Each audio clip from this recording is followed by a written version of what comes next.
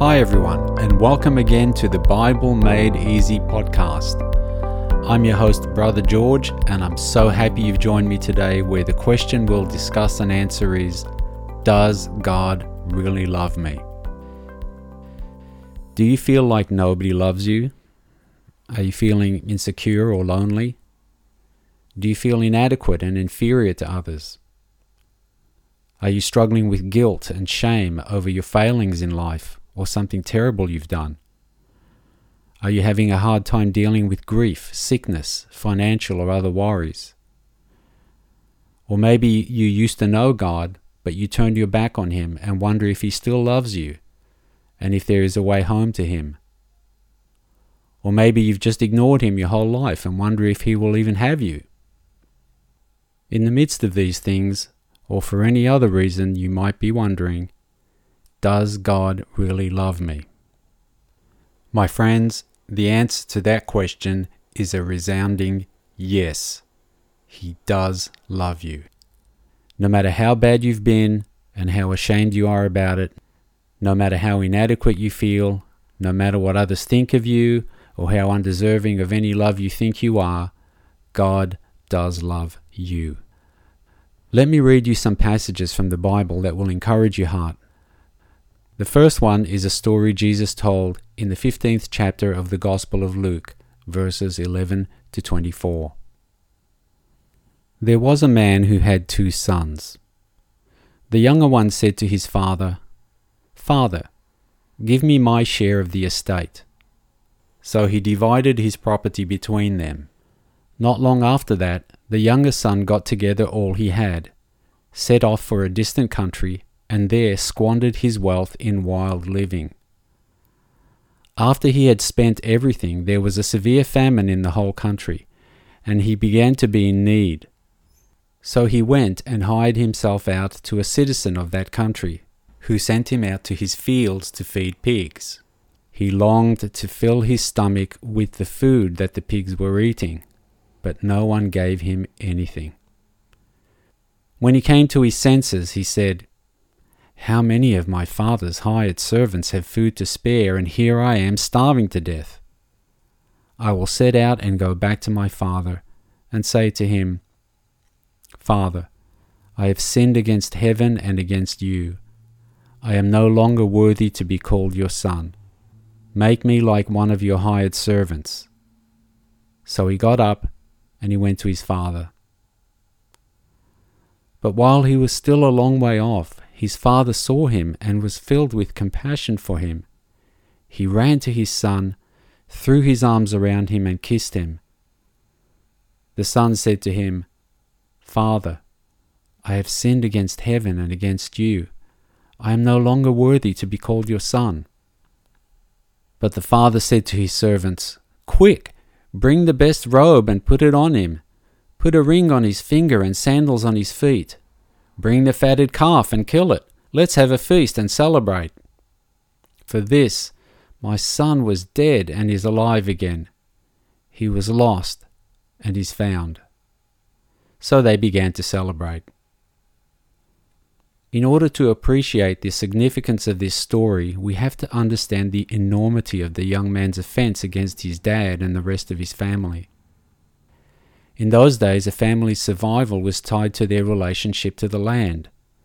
Landowners like this father had to work hard to make a success of their property in order to be able to keep it, pass it down to their children, and to guarantee the economic survival of future generations of their family.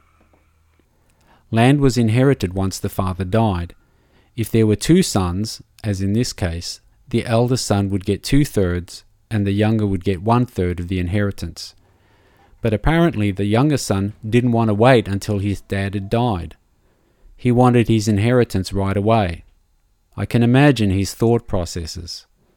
"I'm sick of farm life in this country village. I want to go to the big city and have a good time. I can't wait till Dad dies. Then I can get my part of the inheritance and my dreams will come true." But Dad wasn't that old and not about to die anytime soon, so the son had the disrespect to actually ask his dad for it now. Imagine how this must have hurt and humiliated his dad. And I can't imagine the son just asking for it once and that his dad immediately agreed to it. It's my guess that the son must have pestered his dad about it incessantly until the poor father finally caved in.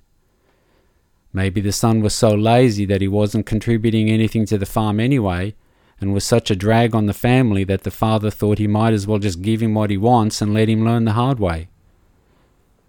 Whatever the reasons, the dad finally agreed and divided his property and gave his son his 1/3. And that would probably not have just been land. That probably included money, animals, barns, tools, and any other assets. The story indicates that the son then liquidates his assets into cash and takes off with the money and goes travelling to a country far away where no relatives or village neighbours can tell him off. And he goes completely off the rails and spends it on riotous living, including nights with prostitutes, until he completely wastes away the last penny. If he had stayed faithful to his family, that portion of the land and other assets would have remained in the family and been a source of food, income, and security during the son's whole lifetime, for his future wife and children, for his parents when they became elderly, and for generations to come. But he lost all of it. Imagine if this happened in your family. After having a riot of a time at his father's expense, he finally runs out of money in the midst of a famine in that distant land, and he sinks so low that he has to get a job feeding pigs. Now, that's not to say that that is a dishonourable occupation. But in his time and culture, pigs were considered by Jews to be religiously unclean food, and being employed feeding them would have been looked down on. The text indicates that he only received lodging for his work, but no food from either his employer or anyone else, and he got so hungry that the pig's food even looked good to him. He's finally so desperate and lonely in a strange country that he has no one to turn to except his father. And so he goes back home with the intent to beg his father to let him back into the home as a servant. But when his dad sees him, he does what no Middle Eastern patriarch would have done.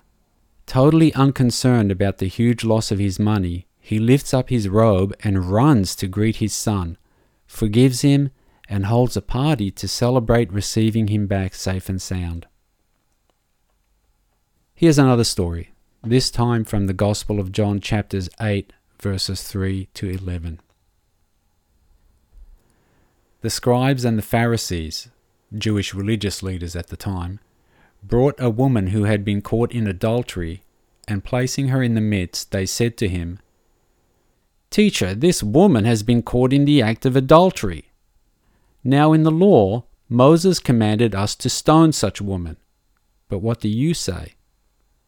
This they said to test him, that they might have some charge to bring against him. Jesus bent down and wrote with his finger on the ground. And as they continued to ask him, he stood up and said to them, "Let him who is without sin among you be the first to throw a stone at her." And once more he bent down and wrote on the ground. But when they heard it, they went away one by one, beginning with the older ones, and Jesus was left alone with the woman standing before him. Jesus stood up and said to her, "Woman, where are they? Has no one condemned you?" She said, "No one, Lord." And Jesus said, "Neither do I condemn you. Go, and from now on, sin no more." 2,000 years ago, when Jesus told these stories, in an age and culture where family and tribal ties were vital to the community's flourishing and survival, the listeners would have been disgusted and outraged at these people's actions. The young man who wasted his father's wealth, and the woman who betrayed her husband and possibly children and extended family as well. These were considered to be grave offences not only against their families, but the wider community as well. But in both cases, the message is forgiveness and redemption.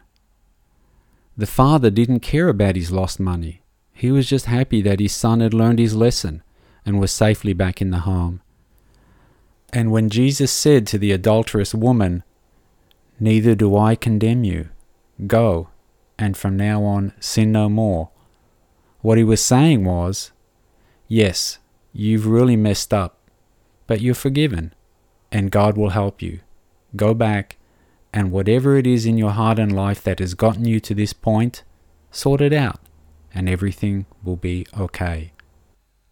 My friends, no matter how messed up your life is, whether by circumstances or by your own doing, no matter how ashamed or guilty you might feel, no matter how inadequate or inferior you feel, no matter if there's no one in this world who loves you, no matter even if you've strayed from Him or ignored Him your whole life, God still loves you and is there for you, ready to help you start a new life. And you can do that by having a relationship with Him through receiving His Son, Jesus. And I'll talk about that in the next episode. Thanks for joining me today. I'm really looking forward to you joining me for the next episode. And please remember to subscribe in order to receive regular podcasts from me. Bye.